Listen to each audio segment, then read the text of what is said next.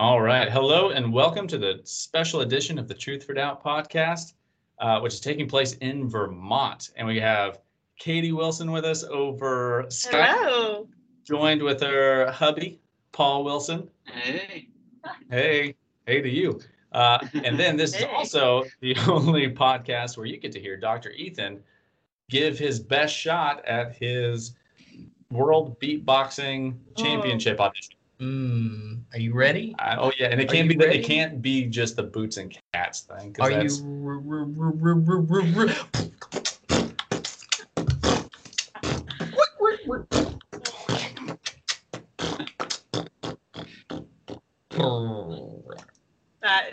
was very impressive. It's actually pretty good. I got to wipe my face off now, but other than that, it was really good. I shook the shower. We should have a beatbox battle on here sometime. But just you two, and I'll be the judge. Oh yeah. So funny story. If my friend Clint from high school and college is listening to this, which I don't think he is, but if he is, we got super into beatboxing when we were in college, and we started listening to this guy named Beardy Man. We listened to so many of this guy's videos, and he's so good at beatboxing. And then so he and I started beatboxing, and we realized that like he could only do one sound and I could only do one sound. And if we had like 15 other guys, we could make a beatboxing a cappella group. Oh, hey, that would work. Yeah. We couldn't find that many guys though. It was only us two. I got really into Rubik's Cubes in college. Oh, did you? What does that have That's to do not with it? dirty at all. It just is what it is. That has nothing to do with beatboxing. Were you able to beat them quickly? Yeah. Like timed? Yeah. Well, so if you watch enough YouTube videos, it's all patterns. So you can learn how to, like, if you just memorize the patterns, then you can memorize how to solve any Rubik's But the patterns are random. Well, they're not. All right. Yeah. All right. When was this? College? This is freshman, sophomore year of college. Yeah, and so me and his room watching YouTube videos about Rubik's Cube. Yeah, well, in my mind, I thought it would look really impressive to girls. Yeah. When you're just over there. Were you dating Lacey at the time? That's right. The Rubik's Cube. No, this was before. You asked her out on a date. And you're like, look what I can do, and then she was like, okay, that's right. Yeah. It didn't really work out in my favor. Yeah. Nothing says husband material like solving Rubik's cubes. Right. That's so funny. That's right. So you guys listening may be wondering why we are doing our thing over Skype, our podcast over Skype. And it's because we're actually in Vermont. And we're not only doing it over Skype, but this is also going to be an unedited version of the podcast. Oh, I did not know that. I didn't realize that. Okay. So Katie has got a little bit of a potty mouth. So. No, I don't. That's Ethan. Yeah, that's true. You gotta watch your mouth. Just kidding. No. Actually, Paul, we have to worry about. Yeah. Over here. Hey, well, just to clear things up, Michael and Ethan are in Vermont. Yeah. I am not in Vermont. Paul and I are in Tennessee. Yeah. Missing out on all the fun. Yeah. That's all you have to say about that. You were invited, okay? And you still are. Next time we'll come. We're coming up tonight. We'll see y'all in 4 hours. In 20 hours. You guys actually showed up here and surprised us. I would probably start crying, and I don't cry. I never cry. Come in the door. Oh my gosh. That'd be amazing. Yeah. Well, we are in Vermont. Ethan and I are in Vermont, and with our wives and with your daughter. Yep. Which your daughter is actually why we're in the bathroom doing this right now, because you can't be away from your daughter. So if you want to hear a little bit more of an explanation of that, head on over to patreon.com/T4D. But we're in Vermont because we are looking into doing church planting up here. And the reason why Vermont specifically is where we are is because it's actually the least churched state in the country. We were talking with a church planter just yesterday of a church plant in Burlington, and he was saying that 99 out of the 100 people that you talk to in Burlington and Vermont really are unchurched and unbelievers. And so Kayla and I, my wife, decided that we want to be someplace where the most unbelievers are, and that's Vermont in the United States. And so we're here to do church planting, and then Ethan and his wife They are here to check it out and see if that's something that they want to do too. And I guess I can let you talk a little bit more about what you're doing in Vermont specifically. Yeah. So we're looking into doing church planning with Michael and Kayla, and but also sort of bivocational. So yeah, I'm still going to be doing family doctor stuff, and so I'm actually talking to different people about different jobs in the areas, and then helping with the church plant when I'm not working. And so, yeah, that's kind of why we're here. Why we are here. While we her. While we're her. Yeah. But yeah, it's interesting. Question. Yeah, go ahead. Sorry. Has anyone noticed? I feel like I have more of an accent than either of you. But has anyone said anything about your accent? More so Ethan, I feel like. Yeah, I don't really have much of one. Do I have an accent? You got one more than I do. Okay. Well, has anyone said anything to you? Actually, no. Yeah, I will say, and only one person has said something about my name being Ethan, because like Ethan Allen is really big, like because Vermont is where Ethan Allen is from. Because everyone knows who Ethan Allen is. Who's Ethan Allen? Oh my gosh, come on, guys. I didn't know either. I just know your name is Revolutionary War. Okay. Ethan Allen and the Green Mountain Boys. That's really all I know about. What's that mean? And the Green Mountain Boys. So he like Is he led. Play music? What? No, he like. Ethan Allen and like the a Green Mountain Boys. That actually. That's a good name. That's a good Ethan thought. and the Green Mountain Boys. In the back of my mind.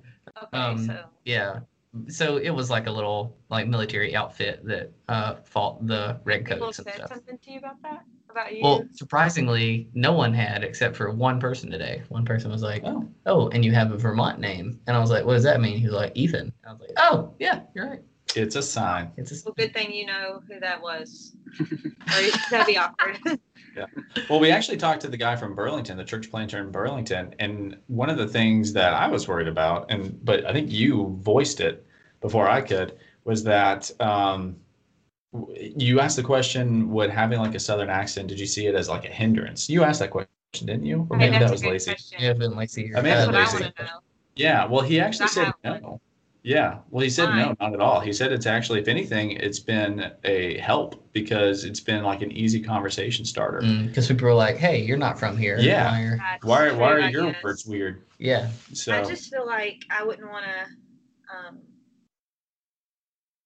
Yeah, I've been kind of wondering that too. Sometimes I feel like when you have an accent like ours and you go somewhere, they kind of think you are dumb or something, and I'm like, yeah. Well, the guy said, and also this guy named Landon, who is the head of the Vermont Church Planting Network, he has like a super Southern accent because he's from one of the Carolinas. I can't remember which one. Okay. And like he's planted several churches here and has been super successful. And so if he can do it, then anybody can do it. And with his accent. And I mean, it's also like, if God wants a work to be done someplace, I mean, there's nothing that's going to stop it. I mean, not your Southern accent. Yeah, exactly. So that you say y'all a lot. Yeah. Right, well, something that I thought was pretty cool that Ben, like sort of a way that Ben put it, Ben was the pastor that we talked to yesterday in Burlington. He said, like, if you talk to a fisherman and you're like, "Hey, there's this lake with all of these fish in it and nobody else goes there," like, why would he not go to that lake to fish? Right. And I was like, oh, well, yeah, okay, that makes sense. It makes total sense, yeah, because we're supposed to be fishers of men. There it is. Yep. It all connects. Yeah. So, yeah, no, he was totally right. And I was like, man, that's such a good word picture for that. And it's so true, man. There's so many people who are walking around just completely unaware of their spiritual condition or aware of their spiritual condition and just suppressing it like we read in Romans 1. Yeah. And it's interesting, like we were talking before, is a lot of like there are what seem like a lot of churches up here. It's just that like none of them are really Bible believing. I mean, maybe loosely, but a lot of them like I say are like obviously advertise that they're affirming to the LGBT community. That's almost become their Jesus. And I don't know, it's just very interesting to see. Yeah. I mean, and even the churches that you do see, you often see like Unitarian churches, just these out there denominations that What are does out. Unitarian mean? So I actually just found this out today because I wasn't really sure what it was. But so Unitarians, they don't believe in the divinity of Christ, and they preach against the idea of the Trinity. So they say that Jesus never claimed to be divine.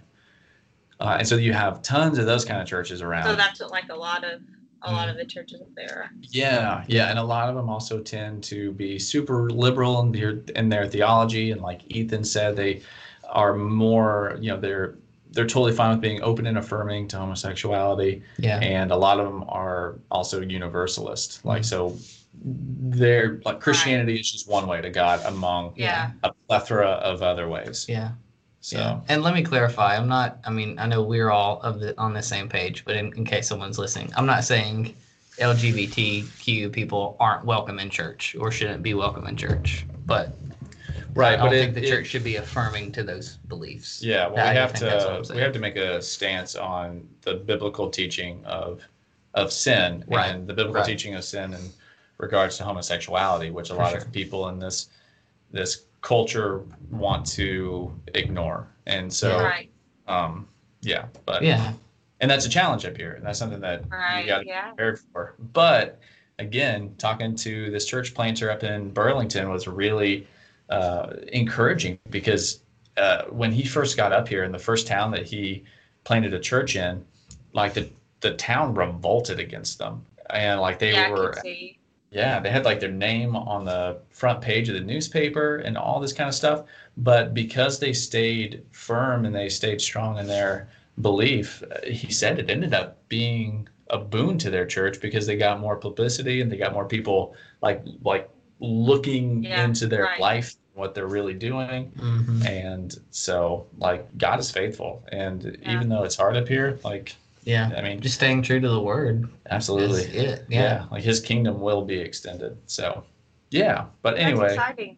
We can't wait to hear like the next podcast. You'll be able to tell us a lot more, because you'll have been there for longer. So y'all went up Saturday, and this is Monday, so you're just getting started. But and then the next time we meet, you guys will have decided to come up too. And the next time we'll be all in that bathroom with you. Exactly. I don't know why we would need to be in there if we're all together, but we will. Just the acoustics. On Skype. Right. Well, we can open up the square footage of this bad boy by just sliding the shower curtain door. That's right. So you got all the space. Yeah, it's really funny watching you guys be really squished up. Yeah. It's very hot in here as well. It's like a sauna. Yeah, it's not fun. But hey, let's talk about other things, like our favorite board games.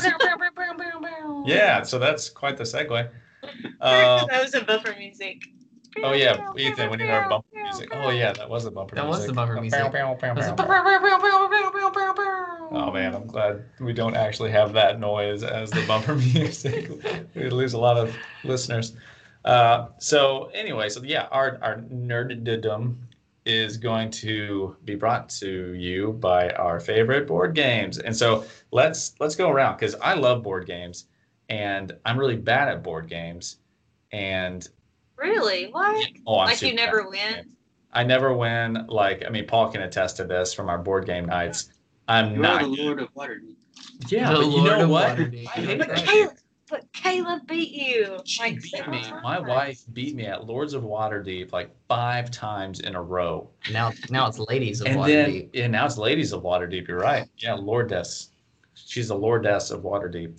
But when she was like telling me her plan of like how she goes about thinking of her turn and all that kind of stuff, her strategy, it made sense, because my wife, she'll admit, like, she's kind of like an over planner and overthinker, and listening to how many like moves ahead she was thinking with all this stuff was just mind-boggling. And I'm like, I had no chance. See, that's why I'm not very good at board games. Is like I'm not really strategist. Strategist. Are you competitive though? Yeah, not really. Not so much competitive either. Yeah, and so when we played that Balderdash. Is that how you say it? Balderdash. Yeah. Balderdash. I can see it behind Game. Who like almost won? I think Luke. Did he? Yeah. Luke won, but who was behind him? Was it Kayla or Paul? Oh yeah, it was Paul. Yeah. Good job, Paul. I thought it was Lacey or Kayla. I just know I was last. So anyway. All right. So, Ethan. Okay. What is your favorite board game? Okay. This is a really hard one. It is hard. You can say more than one, but please keep it under 3. Okay. All right. So the first one that comes to mind is Clue. I really like the game Clue. All right, going old school. Yeah. Okay. Because like it's the mystery and you have all the different rooms to go in. It's a classic whodunit. Yeah, it was awesome. But then after that, growing up, I really liked Monopoly, but no one else ever wanted to play because it takes like 7 hours. It really does. Yeah. Except for I think last year was the first time I actually finished a game of Monopoly. Really? Was I playing it? One Was time I ever. playing it? Yeah. Oh, okay. Me too. And I don't remember that. And then of course, Settlers of Catan. It's I like that one. It's one of the top ones for me. I want to say Risk, but again, Risk is a strategy game, and I'm awful at strategy. Yeah. So when I used to play in college a lot, I was always the first person out. So there's a lot of games that I like the idea of, but I'm just not good at. Yeah. Well, last time me and Lacey tried to start a game of Risk, we got into a fight. So gosh. really good things there. Yeah. Just at the starting of the game? Just by placing our pieces. Setting it up. That was it. Did you place it where she wanted to place it? I can't even remember now. It was something really stupid. That's really funny. Oh man. Okay, Michael, what about you? Me? Okay, so I would have said Lords of Waterdeep a month ago, but not now. Uh-oh. So I'm going to have to say there's this game called Time Stories that's really fun. Ooh. And you're kind of playing against the game itself, and you are playing cooperatively with the Pandemic. People. Have you played Pandemic? Yeah. It's kind of like Pandemic. You're playing as a team, but you have 30 turns to try to figure out this mystery that's going on, and then if you don't do it in 30 turns, then you can start over again, but you get some sort of handicap. Okay. Or what's the opposite of handicap actually? Like a bonus? No, that's an ability. Isn't a handicap a bonus? Well, handicap's a bad thing. But what's it called when you have a handicap in golf? Isn't that a good thing? I've never Well, we're not playing. So a bad thing happens to you. Playing Time Stories. I do know about golf, but I don't really know what that means. Oh no, it's okay. You're a doctor. You should know what it means. So anyway, so if you don't get it in 30 turns, you can start over, but something bad happens and it makes it harder to do. But it's really cool because you're trying to figure out this mystery, and you play these time cops that go back in time and assume these bodies of these people in this mental institution that's kind of something spooky's going on, and you have a board, but you unlock more of the board as you explore and figure out puzzles and stuff. Oh. And you're in this insane asylum thing. You have this game? No, I want it really badly. Oh, okay. I was gonna say. So you're trying to figure out. You're going through this mental institution or this insane asylum, trying to figure out this creepy mystery that's going on to close this rift that's open up because of this mystery. And you just play together and try to figure it out before. So you're trying to unlock. It's almost I feel like a lot of games are really going after the kind of escape room idea. Yeah. Thing. Yeah. It's almost kind of because you're trying to unlock different things. That sounds cool. Yeah. But it's so good too because you interrogate people, you investigate, and you pick which character you want to be, which quote unquote body you're assuming, and each one has different stats, and some are better at combat because you'll have combat in the game, and then some are better at talking to people. And it sounds very close to There's Been a Murder in Savannah. It kind of is. There's been a murder in Savannah. But so anyway, it's awesome, and you guys, we all need to play it at some point. It looks cool. I'm looking it up right now. Okay. Cool. What is it called again? Time Stories. Ah. On Amazon. I'm gonna keep talking about it, and maybe we'll get sponsored Today is Prime Day. Oh, today is Prime Day. Yeah. It's not. It's like what? It's like normally $50. $26.86. And it's only $26.86 right now. That's insane. Everyone, run and get it. Everyone, stop listening right now and go and get this. Go get it. This is an official review for Time Stories. There's a lot of expansions. Okay. Yeah, there are. There's a ton. Okay, so do you want to share any more? No, that was like the number one. Okay. That was good. That was that does sound really fun. Now we all want to play that. Yes. I feel like right now we were like really into playing games for a little while. Now we've kind of like not played a lot, I guess, because we have a kid now. But I really like code names because it's not difficult, really. Like it doesn't take a lot of explaining. Yeah, to people. And there's not a lot of setup or prep. And I love I love figuring out how to tell somebody one word, like, you're giving clues so they'll guess these different things. And if I can like connect 3 things with one word, like the best thing ever. And you have to know, y'all are like frozen on the screen. Yeah, you are too. You keep talking, we still hear audio. Oh no. Still there? Are you still there? Yeah. Okay. You have to know your partner too, and like it's just fun. Yeah. And also like 7 Wonders. Have you ever played that? That's fun. It's like more like a card kind of. Yeah. So kind of a little. Yeah, we played that at the game night, board game night. Yeah, that's pretty fun. Yeah, so it's fun. We actually went into a bookstore today that had a bunch of those games, and they had like a ton of different 7 Wonders. Cool. So yeah, I guess it has a lot of expansions as well. Can I sit on this towel? Yeah, sure. Thanks. At first, like it takes a lot to understand, but then once you get it, it doesn't take that long, and I like that, and I like it that just he and I can play it. Oh, cool! It can be 2-player. Oh, that's awesome. I didn't know that. I thought it had to have like 4. No, like there's kind of like there's like this other deck that I think you kind of draw from, almost like another person, mystery person kind of thing. Yeah. Okay. But it's not going to win. Yeah, it's not going to win. It doesn't have something that you do. What about you? What is your? Probably Catan. Yeah. Catan. What about Catan do you like so much? I like the resource management kind of thing. It's kind of a strategy with trying to keep up with how much things you have. Yeah. Our Alexa is talking to us. Oh my gosh. The government's still listening. Oh my gosh. Well, fun fact about Catan is that it was actually created and published by Satan. Really? Yeah. A lot of people don't know that, but why do you not like it? Why do you hate it so much? For all the reasons Paul said. You really don't like it? I'm so bad at it. I don't know why. Like I'm so bad. You just don't like it because you're bad at it. Come on. See, I'm bad at strategy games, but I still like it. It's a fun game. You're a sore loser, Michael. That's what it is. Yeah, I am. I can be. No, I don't like playing games. Like who wants to play a game you don't like? It's just one of those ones where like if I lose a game, it really doesn't bother me. But if I like constantly lose at one particular game, then it just kind of sucks the fun out of it for me. Yeah. And that's kind of how I feel about Catan. I've never even come close to winning a game of Catan. Mm-hmm. I've always come in like dead last. But yeah.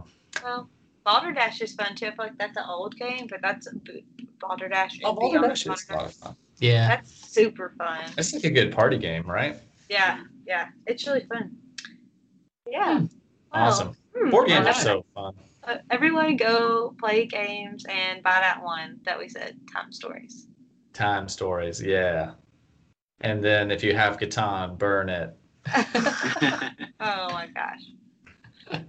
You'll get 1 firewood resource for it. Oh my. Man. Well, that was that for the board games. Now, I guess we're going into our next segment. We need that bumper music, bro. Boom, boom, boom, boom, boom, boom, boom, boom, boom, boom, boom. I'm kind of surprised that you didn't go with the Never-Ending Story. Oh gosh, that would have been better. Next time. Would have been really good. Next time. Have you guys watched any of the Stranger Things? Yeah, we just started it. Oh, really? Where are we if you just started, you can't. Episode 4. Got it. Okay. 3rd season. Yeah, well, Ethan came and brought Finley over, and we were watching it, and his knock was like a timely knock. I was like, But yeah, it's good. It's good. Man. All right. Well, we're going to move from the nerdy to the spiritual? To the apology. To the apology. To the apologetics. To the apologetics. Yeah. Nerdogetics to the apologetics. To the nerdogetics to the apologetics. So last week we said that we were, or not last week, 2 weeks ago. It's already been 2 weeks. We said that we're going to do apologetics through the ages. Ages. Katie, did you try to do it too? I just heard. I was going, Dad. Yeah. Oh, man. All right. So anyway, apologetics through the ages. And we kind of jumped ahead last week because I just had the idea of it last week. But we started off in the Reformation. Now we're going back in time a little bit to the New Testament. And how the New Testament handled apologetics, how we got apologetics from the New Testament. Mm-hmm. But first, I guess since we're starting at the beginning, it's good to just explain what apologetics is. Yeah. That's good. You should do that. So how are we only doing this 13 podcasts in? Yeah, I don't know. Well, we try to do that book thing. Because sometimes, I think you should do that. I like it. Because maybe I don't know exactly what it means either. Yeah. So, I kind of want to ask you guys, when you do hear the word apologetics, or when you first heard the word apologetics, what did you actually think of? Because a lot of people have no idea what apologetics is. Mm. When I first heard it, I thought, so I was pretty familiar with C.S. Lewis already. Okay. And so you kind of had to understand. I kind of tied it to him. And so in my mind, it was like sort of defending the faith. And then my mind would go to C.S. Lewis. For sure. So, yeah, that's kind of the basics.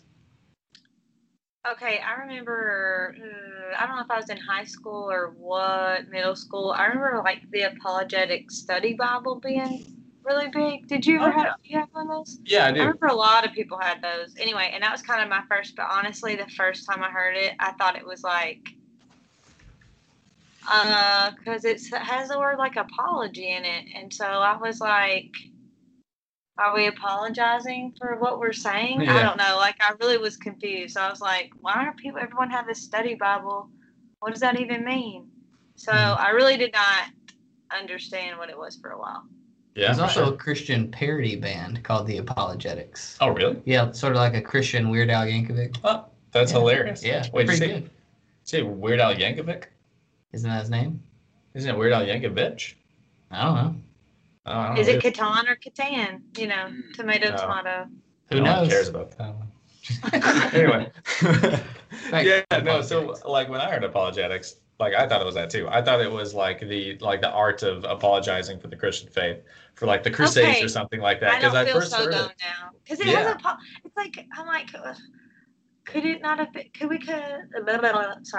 Could we have named it something else? It's just kind of confusing. Yeah. Well, it could have been, but they took the word apologetics comes from a Greek word, and so you just they had to go with apologetics because of that, which I'll get to in a minute. But no, for those of you who haven't heard the term apologetics, don't feel alone, because you're one among many, and including myself at one point too. But just the easiest way to define apologetics is it's simply the defense of the Christian faith. That's all it is. And you're not apologizing for the Christian faith or anything like that. You're just defending it. And there's several different types of apologetics too. There's evidential apologetics. There are what's called presuppositional apologetics. There's classical apologetics. There's fideistic apologetics. The list kind of goes on and on. There's a bunch of different types of apologetics, but they're all pretty much doing the same thing, and that is showing that the Christian faith is the true faith. They're just different approaches to showing that. Exactly. Yeah. And what's kind of odd too is that a lot of, it's not that odd because people are kind of funny, but a lot of the people who are in each particular camp of apologetics often think that their apologetic is the best apologetic and no one should do any other apologetic except that one. Oh, yeah. And what were the other ones you said? So you have evidential apologetics, classical apologetics, presuppositional, apologetics, fideistic apologetics. So what is this? What is this truth for data apologetics? So we kind of fall into this other category, which people like C.S. Lewis and a bunch of other, like Ravi Zacharias, he would kind of fall into this category too, which is called eclectic apologetics, which kind of sees the positives and negatives of each and kind of uses apologetics almost situationally. So like the idea with eclectic apologetics is that each person you're talking to has a unique question that they have about the Christian faith or a unique outlook on the Christian worldview. And depending on what that question is or depending on what that outlook is, will kind of mold your response to them based on that. So whatever like opinion they have of it, or maybe if they have a problem with a certain thing, it's because of like whatever is at the root of that. Right. That's what you kind of address. Yeah. So, okay, take for instance, I guess like an atheist who doesn't believe in the existence of God, period. Often, some people would start off with classical apologetics, which tries to begin at the very beginning, just establishing that God exists, versus somebody who believes that the Bible, or maybe not that, maybe someone who believes that, Jesus didn't say that he was divine, or even Jesus didn't actually rise from the grave. Okay. Let's take that one. Jesus didn't rise from the grave. People would use evidential apologetics to show evidence that he rose from the grave. Okay. Gotcha. Yeah. Does that make sense? Yeah. So we kind of, or I kind of use a bunch of different approaches, depending on the situation, depending who I'm talking to. That makes sense. And depending on where the Spirit leads. Right. I'm not saying that the people who believe in their particular camp aren't Spirit-led, but I just prefer the eclectic approach. So, and apologetics can also be used in two different ways. It can be used defensively. It can be used offensively. Defensively is when you're just trying to give a reason for the Christian faith, or when somebody is basically, making a claim against Christianity. And then when you use it offensively, you're making a claim against another religion. So you're saying, if we were to say atheism is false because of A, B, and C, that's offensive apologetics. Okay. Does that make sense? Yeah. Cool. Right. Awesome. Gotcha. But there are also some people who don't like apologetics at all, and they think that it kind of takes away from faith. And I've actually met people who've told me that before. They said that they think apologetics is dumb. You shouldn't worry about it. You should just believe in Christ, and that's it. You shouldn't have to do anything else. Just simply believe. And you shouldn't have any other knowledge or try to gain any more. Yeah. They think it's believe it. Kind of like blind faith, kind of. Exactly. Thing. Yep. That's exactly it. Yeah. So a lot of people believe in that concept of blind faith, which is also called fideism, or fideism. Yeah. I'm going to use that now. Fideism. Fideism. Yeah. Okay. So how does that? Because you mentioned fideistic apologetics. Yeah. So So fideistic apologetics would basically, so that's the one branch of apologetics that I don't know as much about, because I don't think it's as common as a lot of other apologetics, but a lot of it has to do with kind of using, not anti-apologetics, but they don't use a lot of the classical methods of starting with trying to convince somebody that God exists, and then moving to evidential apologetics to show that the Bible is true and all that kind of stuff. They kind of just try to convince people simply by just telling them what's in the Bible, basically. So it's almost just like kind of just pure evangelism almost, I think. Now, don't hold me to that. So I'll check up on that, and we could talk about it a little bit more next podcast. But so anyway, but one of the things that I have against blind faith, I'm sweating, by the way. This room is getting hotter and hotter. Yep. But one of the things that I have against just this blind faith approach, saying that you don't need apologetics, that apologetics is worthless, and that you should just jump into the darkness and hope somebody's on the other side to catch you, is that I think the Bible kind of points directly against that. I think that even Jesus himself points directly against that. So, for instance, if you take John 20, it's when Jesus goes into the upper room after his resurrection and he reveals himself to all the disciples.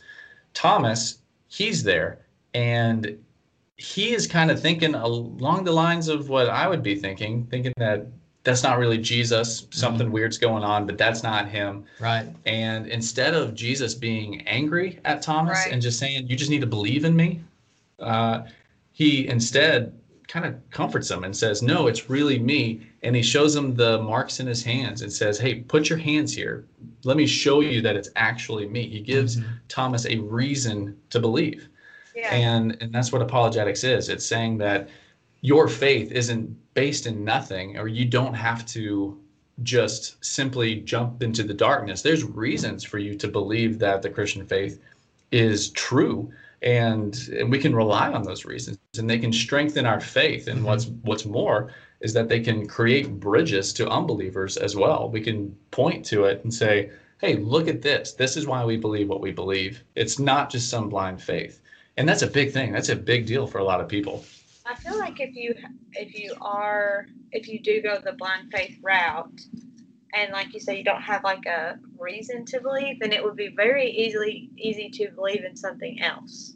Like, I feel like you would be very easily swayed, and I mean, if you believe in that blindly, then why not just believe in something else blindly? So yeah, I feel like that would be an argument against that. For sure. Yeah. And I think that there are people who, there are people who are strong Christians and strong believers who fall into this fideistic camp. Yeah. And their faith doesn't waver. The Spirit, keeps them strong in their faith, and they have that gift.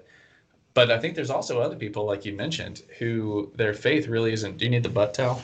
Do you need to sit on something? No, I'm just readjusting. Hold on. Pause for a moment. While they get situated over there. This hard stone floor is not the most comfy. But anyway, what was I saying? Oh yeah, but there's other people who will not have that grounding in their faith, and just like you said, they'll once like tragedy strikes, or once they hear about an atheistic argument against Christianity, then they'll just be shaken like crazy, because if they're questioned, they won't know what the answer is and why they believe what they believe. It's important to know why you believe what you believe. Yeah, because you have to ask yourself those questions. What do you believe? Yeah. So you need to know that, right? Yeah, absolutely. Yeah, and I think too. I think a big part also is when we think of evangelism. I think we often kind of have this false picture in our head about when we share the gospel with somebody, we think that they're just not going to say anything back, and we're just going to go on with our merry day, and then that's the end of the conversation. Yeah. We're going to be the only ones talking, and that's a problem, because we're talking with real life people who have thoughts and opinions themselves. And when we tell them the gospel, they may have a lot of questions, like you said, that they want to know. And it's fair. Like, it's fair for them to ask those questions, and we need to be prepared for those questions.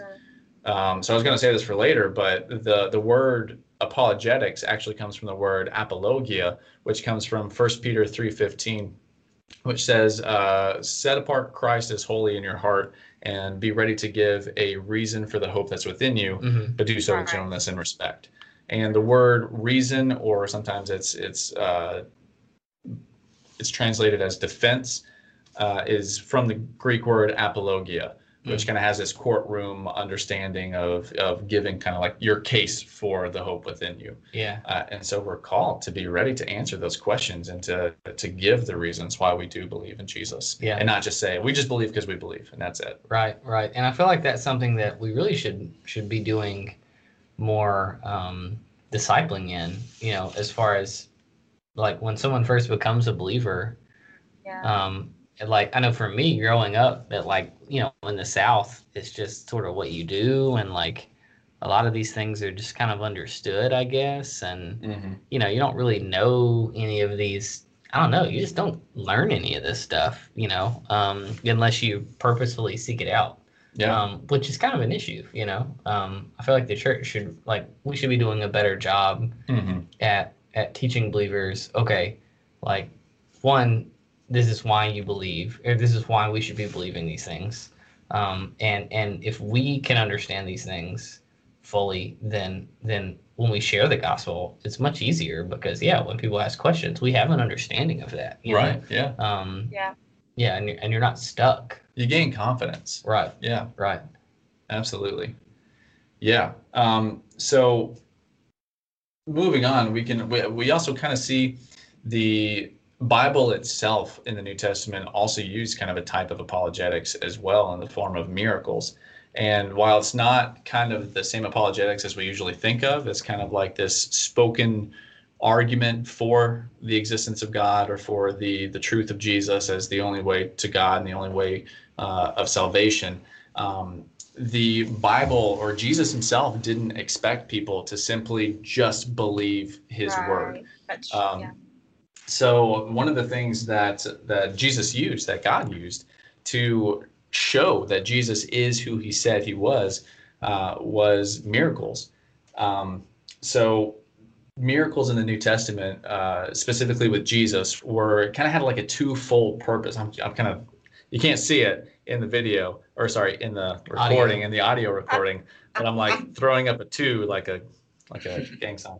But anyway, but miracles were necessary for Jesus for two reasons. And the first was to fulfill the prophecies of the Old Testament. And that was a huge deal because he was coming first to the Jews to talk with the Jews before he went to the Gentiles.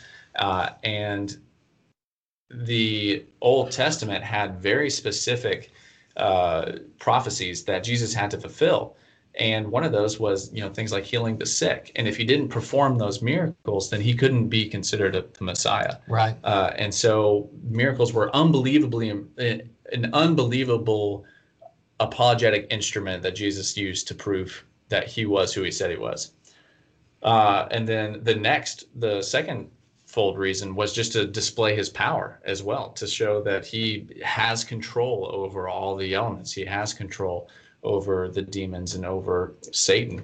And so miracles were unbelievably important in the New Testament. And those miracles also, the importance of miracles also continued in the book of Acts as well, because you see the early church performing miracles. Think of like Pentecost in Acts 2, where the Holy Spirit came down and it was like a flame on top of all these people's heads, and they started speaking in all these different languages. And the reason why they spoke in these different languages at Pentecost was because there was a ton of people coming from all over.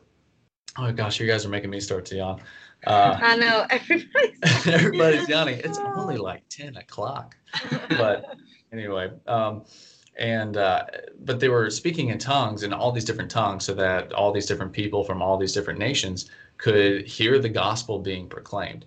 And then you also see in the book of Acts, demons being cast out, people being healed, even somebody being resurrected.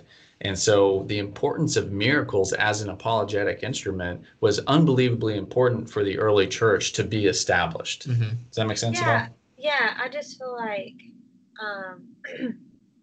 God, like he proves himself so that we, he doesn't really expect us just to believe just because, like, he gives us a reason to. Like, he made promises in the Old Testament, which he fulfilled in the New Testament, so that they would know who's the real Jesus. And so I feel like that gives, like, a good reason to why we would use apologetics, because God gives us that. Yeah, absolutely. Definitely. Another one that the Bible uses is eyewitness accounts. Eyewitness accounts are also very important to the early church and to the New Testament. So if you take Luke, for instance, Luke was a doctor, and so he was very meticulous in writing his gospel. And one of the things that he did was compiled a bunch of different manuscripts and a bunch of different eyewitness accounts and picked through them very carefully, because he wanted to have what he wrote to be an accurate and good account so that people reading it may believe in Christ. And that's super important, because if it was just simply blind faith, then it wouldn't matter to have any sort of eyewitness accounts. Right. And while we do believe in the inspiration of the scripture by the Holy Spirit, we do believe that the Holy Spirit was guiding him in this process too, of picking through all these different eyewitness accounts. It's still very important, and it's an important apologetic thought to see that even Luke, while he was putting up his gospel, cared a lot about the evidences that were available. Right. Exactly. Yeah, to get things right. Absolutely. Yeah, well, because, and I don't know a lot about this, but I've heard that, especially in the early church, sort of post Jesus' death and resurrection and ascent, there were a lot of sort of false writings as well, you know. Yeah, and so trying to sift through a lot of that, of like what's true and what's not, and that kind of stuff. Definitely. Yeah, I mean, it's there's a lot of important for us to know false what is true. Yeah. Definitely. Not just believe anything, everything. Right. Because if you don't know, if you don't care enough to know what's true, then you'll just believe anything. So. Right. Yeah. Yeah, definitely. And even Paul said that eyewitness reports, even Paul. Well, you're like pointing to this, Paul. Even he said that they were important. No, Paul in what was it? 1 Corinthians 15, I think. Let me find it. They're in my notes. Yeah, 1 Corinthians 15. He was talking about the importance of eyewitness accounts too. He's like, if you don't believe me, check out these people who are still alive, who saw Christ as well and heard his teaching. And so it wasn't just this, the buck stops with me. And that's also an important thing. The buck doesn't stop with me when we're talking with unbelievers, because if we are having a conversation with somebody, we can know that there is a plethora of information, a plethora of evidence for the inspiration of Scripture, for the divinity of Christ, for all of these different things, for the existence of God out there. And the buck doesn't stop with us. If they want to research it for themselves, it's out there and they can find it. And there's a ton of people who, would love to talk with unbelievers about all this stuff, us included. If you're an unbeliever listening to this podcast, feel free to message us and we will love to talk with you guys. But it's such an encouragement that if somebody comes at you with a question and you just don't know it, it's okay to say you don't know it. And also rest in the fact that there is an answer, and that you can tell them that you'll get back with them with the answer. Yeah. And don't be afraid to do that. Yeah. And that in and of itself is growing your own faith, you know, because it's an answer to, or it's a question that you don't know the answer to. And so, when you find the answer, that bolsters your own faith, and it helps you to share it with them. Yeah. Yeah, absolutely. So I guess the next kind of blaring example of apologetics in the New Testament is found in Acts 17. And are you guys familiar at all with Paul when he takes his journey to Athens? I've read it, but I'm not sure what exactly you're referring to. Yeah. I don't know what it is you're referring to, sir. Sorry, I was looking at you weird too. I feel like you were trying to get me to read your mind, but read my mind. Say what I want you to say. No, but in Acts 17, Paul takes a trip to Athens, and while he's in Athens, he first goes into the synagogue, and I think this is in Acts 17, and he's found in the synagogue to be reasoning with the Jewish people there. And it's really interesting that they use the word reasoning, or he reasoned with the people there over something like preaching or evangelizing or something like that. So the word reason there kind of infers this like more intellectual conversation, and the use of what we would kind of think of as an apologetic conversation with these people. And that's huge. That's a big thing. That's Paul engaging these Jewish people in apologetics. And often apologetics for them would be pointing to prophecy. Like Paul would be pointing to all the prophecies that Jesus fulfilled, saying that like Matthew 5:17, where Jesus said that he didn't come to destroy the prophets and the law, but to fulfill them. Right. And that is used by the New Testament disciples to say, look at this. He fulfilled these things. All these things came to pass, and he resurrected. Right. Look at this, and that's important. But not only that, but verse 18 said that he also debated, which is also not a word we typically think of being a biblical word. Right. With the Stoics and Epicureans, which were people who were of the Stoic philosophy and the Epicurean philosophy. And he reasoned with them, and he talked with them, and he debated with them. And talking with these Greek philosophers, that's a big deal. I mean, that's a hard thing to do because these guys are pretty smart. That's what these guys do, is they argue and debate. Exactly. Yeah. Which is like my wife's worst nightmare. Is like having that kind of conversation. Oh yeah. Yeah. So anytime I try to like, actually probably. Yeah. Because you're too agreeable, right? That's what we talked about. Yeah. But anyway, so like that's another showing of apologetics in the New Testament. And then shortly after that, so when he's talking with these people, with these Epicureans and the Stoics, they kind of start making fun of him, and it's just like, what's this crazy babbler doing, like spouting all of these crazy out there things. And he's taken to the Areopagus, which is kind of like this. A lot of people think it's like this open coliseum, but it's not. It's more like a courtroom setting type of deal. And he opens up into this apologetic dialogue where he actually quotes in verse 28. He quotes when he says, "In him we live, breathe, and have our being." And that's a quote from a Greek philosopher named Epimenides. And so he actually uses pagan philosophers to point to the fact that they understand who God is, because you're saying in him we have we live, breathe, and have our being. And then the next part of the verse says, "For indeed we are his offspring," which is actually a hymn to Zeus.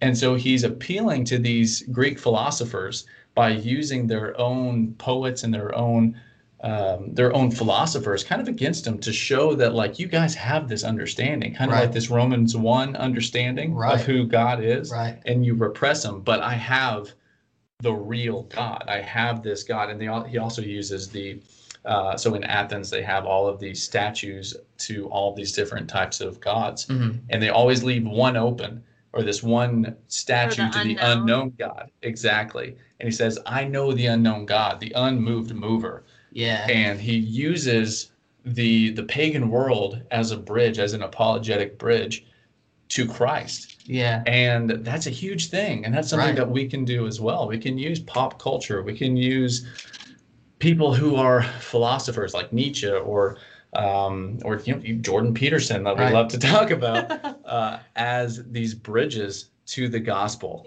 and showing that like you see these nuggets of truth, of biblical truth in all of these pagan things, because these people have been made in the image of God, but they're suppressing that truth.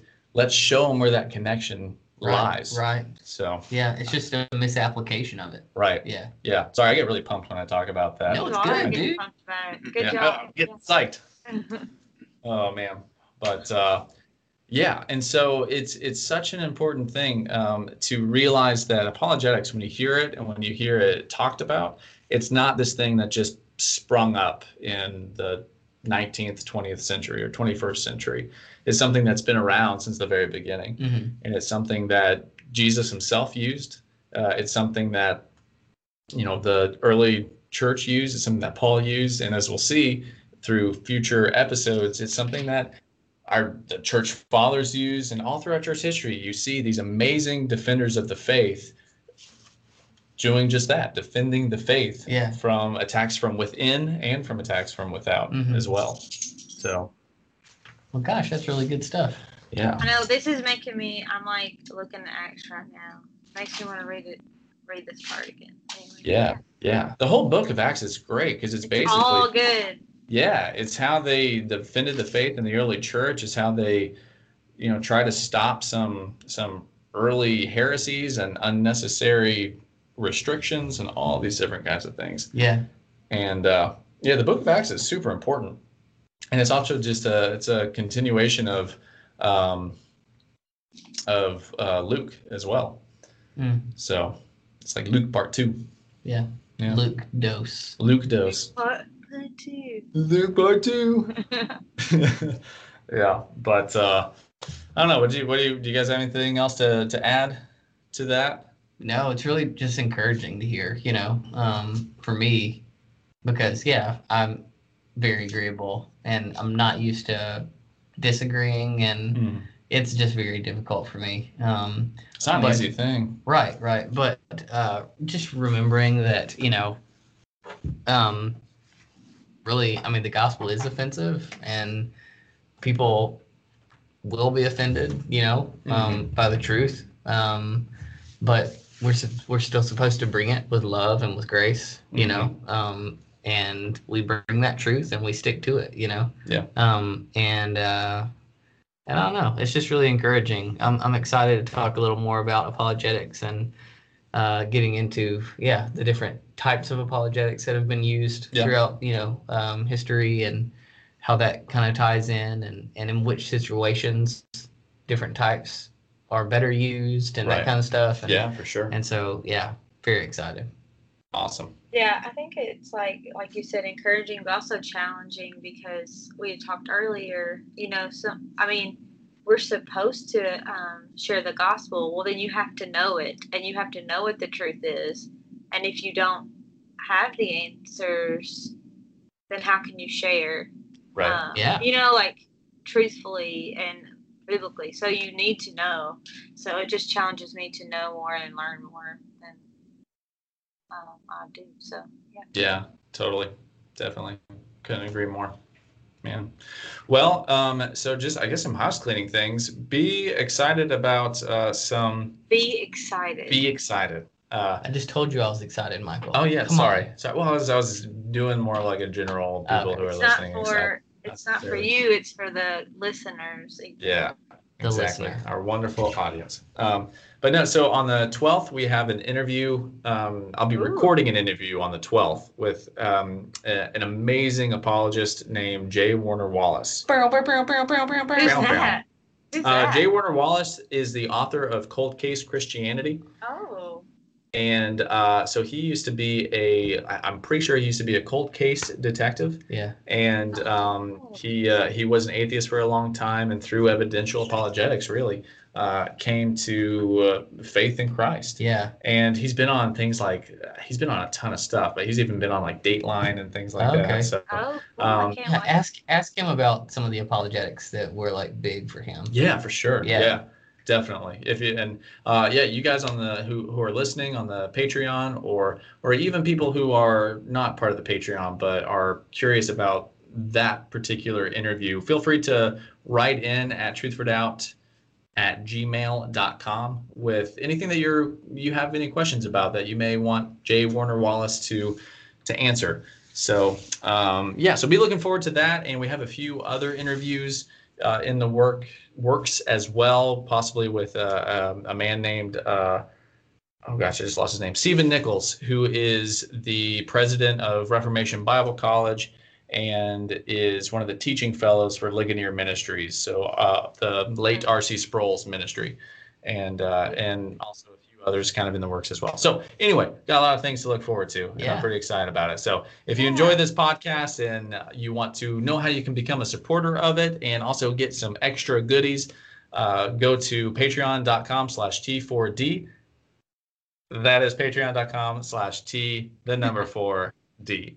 If you have any questions, if you want to learn more about us, and you want to kind of, talk to us more directly, then again, email us at truthfordoubt@gmail.com. So thank you guys so much for listening, and we will talk to you next time. Good night. Yeah. Good night. Paul, they can't see you wave, man. Good night. There you go.